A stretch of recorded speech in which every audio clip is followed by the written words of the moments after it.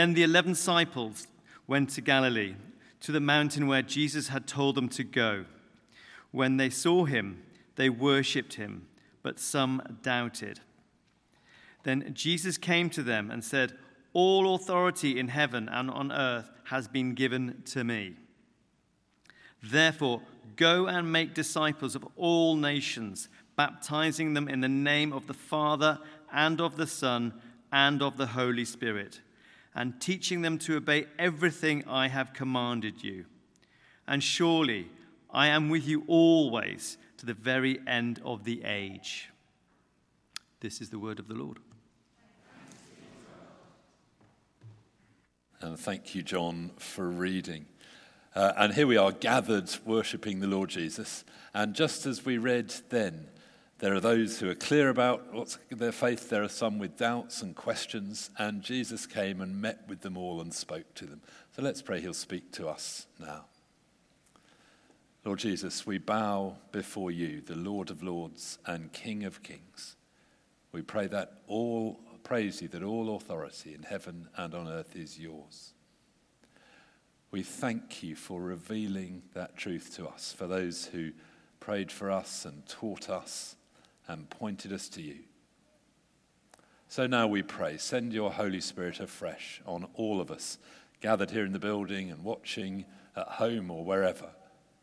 Help me as I speak, but most of all, will you speak to each one of us about the next stage as we follow you and how you can use us to help others. So speak, we pray, and give us grace and courage to follow where you lead. And we pray it in your great name. Amen. So this is week 2 of 2 weeks looking at the Great Commission, this charge of Jesus to his disciples before he ascended into heaven. We saw last week there are 4 alls. All authority in heaven and on earth has been given to me. Make disciples, teach them to obey all the things I told you. And though we focused on those 2 last week, today we're going to focus on the 2 alls. Go to all nations and make disciples, and I will be with you always, literally all the days. It is the Great Commission, not the Great Suggestion, as we saw last week. Jesus didn't say some authority in heaven and earth has been given to me, so a few of you might like to go make converts of a few people, teaching them to pay lip service to some of the things I told you about, and maybe I'll be with a few of you some of the time. That's not what it's meant to be, though the church in the West seems to have thought that for much of the last century. It's the Great Commission. We bow our knee to Jesus as Lord. We learn to obey all the things he's taught us. And we go in his strength, in the power of his Holy Spirit, to help others to become disciples of Jesus. And as we do that, we increasingly experience his presence with us always. So 2 more alls today. Make disciples of all nations, and I am with you always. And just for those of you who get worried that I preach too long, the first one of those is a lot longer than the second half. So just for those of you who are worried about, and we will always, there's a reason there's a clock at the back, so I can see it. And I know the children need collecting at 10:02, so that's right. So Jesus says, let's put up verses 19 and 20 again. Go and make disciples of all nations. Literally all people groups. And the emphasis is not so much on the go, though Jesus does call people to go, as he's called Rachel and James, we heard earlier. The emphasis is really, literally, as you are going, make disciples. That is the command, as Carolyn was praying. For all of us, wherever we are, in our homes, workplaces, streets, neighbourhoods, social groups, here, and for those who are called to go elsewhere, where they live and the jobs they do. Wherever we are, this is for all of us. Some, like Rachel and James, are called to go to another country to do that. All of us are called by Jesus to serve him in particular ways. It may be some are called to a new job. It may be you're in exactly the right place, and Jesus is calling you, whether you're a teacher in Coventry or a cleaner in Leamington, or you lead a business nationally, or whatever else it is. All of us have this charge to make disciples of all people groups everywhere. Now, we live in an age where people from all sorts of people groups come to this country Here in Leamington, there are people of so many different nationalities. If you're from a different nationality or ethnic background, you are so welcome here. We have over 20 nationalities represented in this church. You wouldn't realise it looking around, but all sorts of people from different nationalities. Everyone is so welcome. When we came here 22 years ago, it was rare, as you walked around town, to hear other languages spoken, particularly in the north end of town. Now, if you walk for more than 20 minutes around town, you hear people of different languages. I clock it wherever if I'm walking along the canal or up and down the parade or wherever it is. You just hear that God has brought people of all people groups. So as we are going about our life in Leamington, we need to get better at introducing people of all people groups to Jesus. And God will call some of us to go elsewhere and do that, right to the ends of the earth. At the annual meeting just over a year ago, I shared a dream that we would have a well-being cafe in this church, and threw out the idea for anybody who really sensed God putting this on their heart, a place where people can come, where it's okay not to be okay. And I praise God that Andy Lockyer picked up that vision, that God gave it to him. He's built a team, and the Wellbeing Cafe has been happening here on Monday mornings all this year. We praise God it's a place where people are finding a place to be, of friendship and coffee and games and crafts, and just a good place to be, a safe place. I have another dream for another cafe, which is a Globe Cafe here in Leamington, where I would so love us to have a time in the week which is deliberately a place of welcome to people of all nations, all nationalities. There are people who come for work with JLR or Warwick University. Some of them bring families. Some of their partners don't speak much English. We could teach people English, but just a deliberate welcome. And if any of you out there, the Lord by His Spirit is putting that on your heart, please come and have a chat. We are to help introduce people of all people groups to Jesus. And it's just wonderful hearing about Rachel and James in Tirana in Albania, where God's given them favour at the space and the coffee shop. We need to find the right ways to do that here in Leamington too. We are to make disciples of all people. There's a fantastic team out there working with our children and young people now, helping them learn to follow Jesus. The prime responsibility is with parents, of course.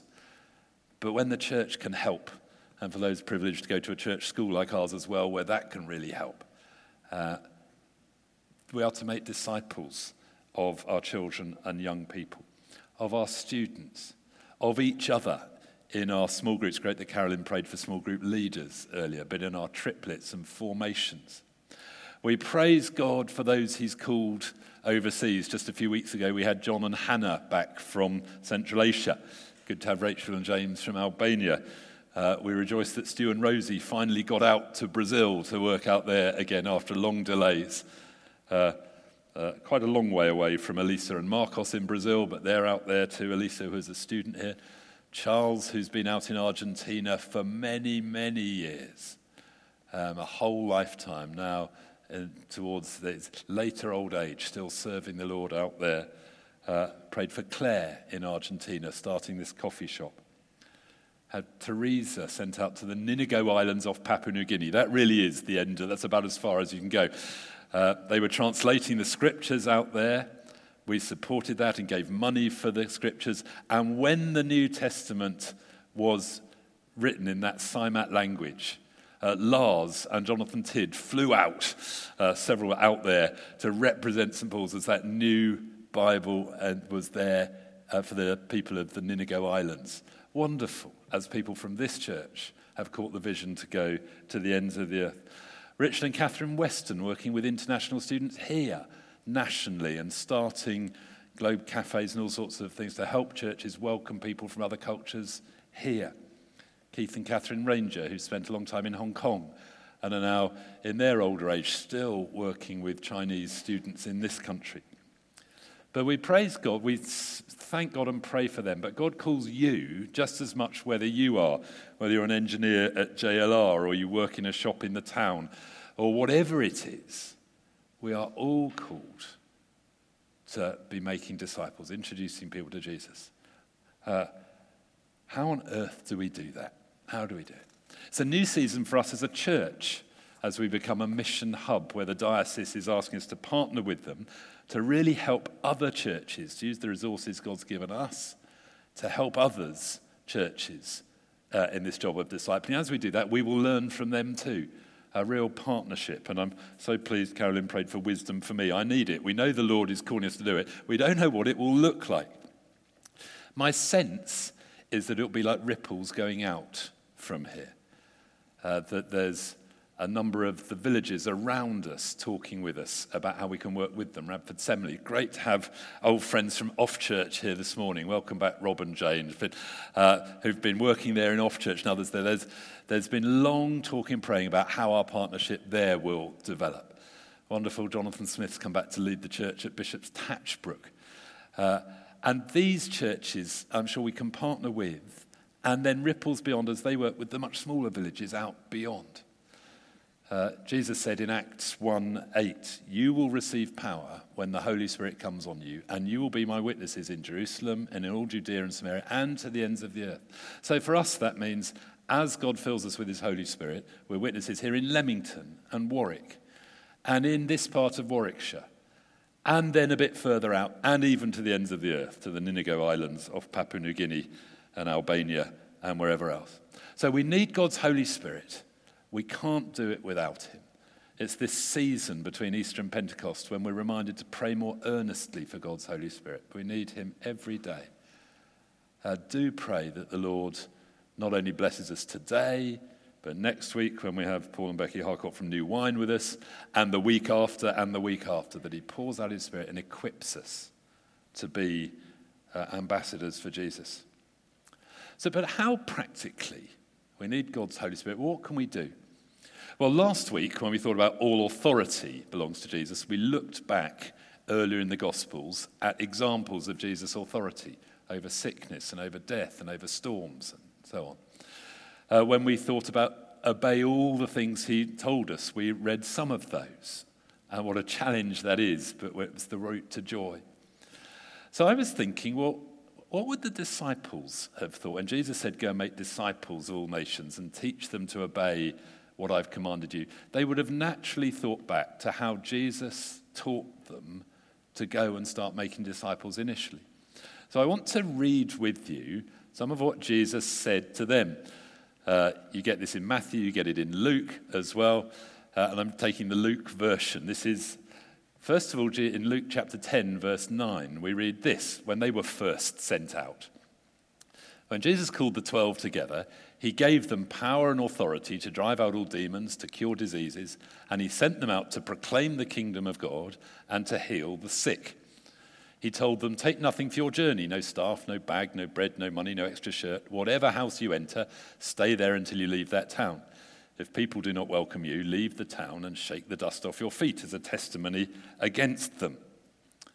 So they went out and went from village to village, proclaiming the good news and healing people everywhere. That was the 12 disciples. And it's easy for us to say, well, that was them. But then Jesus did it, the next chapter, chapter 10, with 72, and very similar instructions. After this, the Lord appointed 72 others and sent them out 2 by 2 ahead of him to every town and place where he was about to go. He told them, "The harvest is plentiful, but the workers are few. Ask the Lord of the harvest, therefore, to send out workers into his harvest field. Go, I'm sending you out like lambs among wolves. Do not take a purse or bag or sandals. Don't greet anyone on the road. When you enter a house, first say, 'Peace to this house.' If someone who promotes peace is there, your peace will rest on them. If not, it will return to you. Stay there, eating and drinking whatever they give you, for the worker deserves his wages. Do not move around from house to house. When you enter a town and are welcomed, eat what is offered to you. Heal the sick who are there and tell them the kingdom of God has come near to you. But when you enter a town and are not welcomed, go into its streets and say, 'Even the dust of your town we wipe from our feet as a warning to you.' Yet be sure of this, the kingdom of God has come near. I tell you, it will be more bearable on that day for Sodom than for that town." And so in verse 16, we read, Jesus said, "Whoever listens to you listens to me. Whoever rejects you rejects me. But whoever rejects me rejects him who sent me." So Jesus said to his disciples, teach them to obey everything I've told you. Well, this is what he told them to do when they were part of the 12, when they were part of the 72. And so it's the same instructions for us. Down 2,000 years of church history, there's been passing on this great commission. And it's still true that people who listen to us and our story are listening to Jesus. And people who listen to Jesus are welcomed by his heavenly Father. And wherever we go, there will be people who are interested, who God is preparing. So a few things just to highlight about how we go. The first is to pray. Luke chapter 10, verse 2. Pray to the Lord of the harvest to send out workers into his harvest field. This is the other Lord's Prayer. The harvest is plentiful, workers, but ask the Lord of the harvest there to pray. I said some time ago, I've set my phone to the alarm to 10:02 for Luke 10:2. And I cancelled it because I was in a meeting a few months ago, and I've completely forgot to reset it. So it's a memory to me to reset it.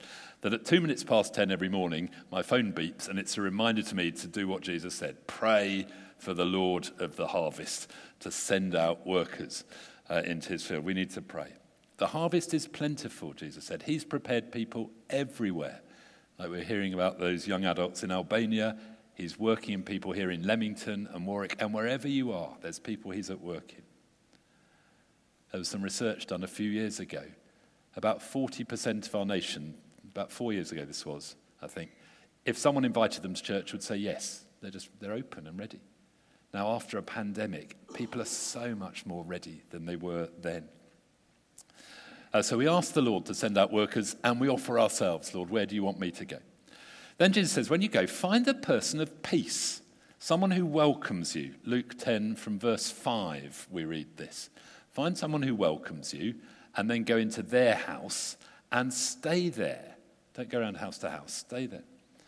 Now, I think I've made a bit of a mistake down the years of ministry. I've found someone of peace who's interested.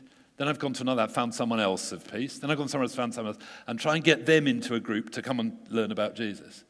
But Jesus actually said, when you find someone, settle with them and their family and their friends. And don't spread yourself too thinly, too quickly.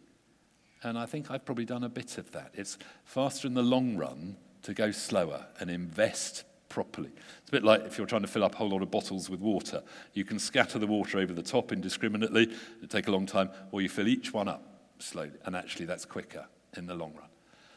So wherever you are, ask God to show you a person of peace who's interested in your Christian faith. Jesus said in verse 9, heal the sick and tell them the kingdom of God is at hand. So offering to pray for people is one of the most amazing things and expressions of love. People may have had all sorts of love showed to them or have a real love deficit. But they won't have had many people offering to pray for them.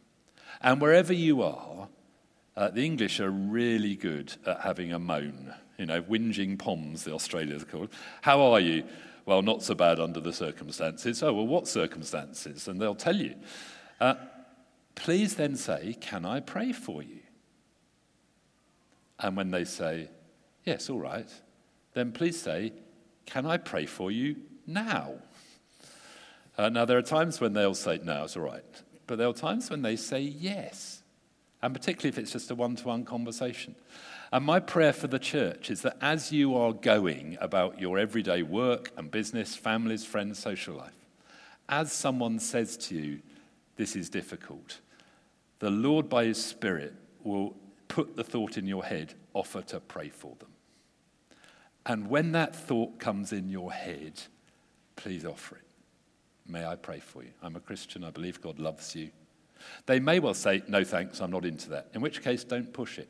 If they're not interested, let it go. You can pray for them quietly somewhere else. But when they say, oh, thank you, say, may I pray for you now? And they'll look a bit freaked out. So it'll be very simple. I'm just going to, if it's all right, put a hand on your shoulder and pray, Lord God, thank you that you love Fred or whoever it is. Please show your love by helping them in this situation. In Jesus' name, amen. It can be very simple, but profound. And from that point on, they will either be really interested in your faith or they really won't. And either way, you've got an opening or don't push it. Jesus said, if they're not interested, move on. So shine a little bit of light into their life. Offer to pray, or maybe a little bit of, tomorrow morning, what did you do at the weekend? And then they say, what did you do at the weekend? Do you tell them everything else you did apart from, well, I was at church? Or do you include that? Just, well, I was at church yesterday. It was really interesting. Not some of it, until the vicar got up, or whatever it was.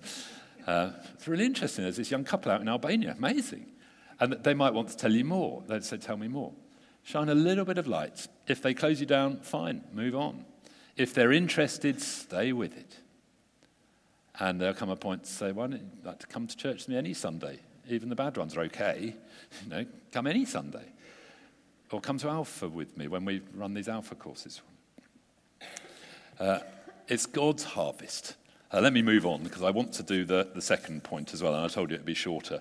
The first one is, we are all, and there's nothing more exciting than it. I was talking to someone, we've got a lot of, all the stuff, my mum died at Christmas, there's all the stuff about her house and her estate and all that. I was talking to someone who was helping me with it, and we wound up in that conversation. I just had the little shine a bit of light and see where it goes. Wonderful. Pray God's blessing on them. Wherever we are, just going about our normal, as we are going about our normal business. Now, it is a bit scary. Luke chapter 10, verse 3. Sorry, Joel, I've skipped a few verses because I need to finish in time. But Luke 10:3, Jesus said, go, I'm sending you out like lambs among wolves. I think that must be the worst pep talk ever. And yet they still went. Isn't it extraordinary? I mean, wolf sees a lamb and thinks, great, supper. Eat them. Jesus said, you will feel vulnerable. So when you're there tomorrow morning or tomorrow afternoon or Wednesday lunchtime and someone says, really struggling, my son's not very well, or got to go to a medical appointment, I'm a bit worried, and the thing goes in your head, offer to pray for them. It's scary. But you just say, I'm really sorry to hear that, but I believe God loves you. May I pray for you? And who knows what will come. When we talked about this, we haven't preached about this for a while, but when I did last time, most weeks someone came to me and say, I did that, And I say, how did it go? He said, it was extraordinary. And this whole conversation opened up. If we as a church would be filled with the Spirit and just take the natural opportunities God would give us, here in Leamington, in Tirana, in Albania, or wherever it is, it'd be wonderful. Jesus said it's scary, but then he also said this, the last verse, Matthew 28, verse 20. Let's go on to verse 20. There we are. Can we get Matthew 28, verse 20, back to our main thing? Sorry about this, Joel. It's really tough. But can we give a round of applause to our tech team? I give a list of verses I may or may not include, and they may or may not happen in the order I've given them to them. So I'm not selling a good advert, Lars, for recruiting the team, but they're fantastic. The Great Commission.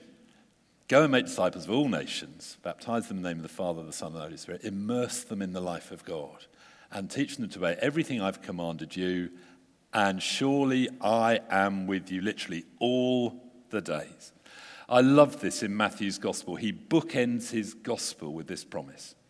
Right at the start of the Gospel, we read this one at Christmas, Matthew 1:23. Jesus is called Emmanuel, I am with you. Remember, this is Matthew 1, verse 23. We might have got that one, Joel, as well. You will call him Emmanuel. The virgin will conceive and give birth to a son, and they will call him Emmanuel, which means God is with us. That's right at the start of Matthew's Gospel. Right at the end, he says, I am with you always.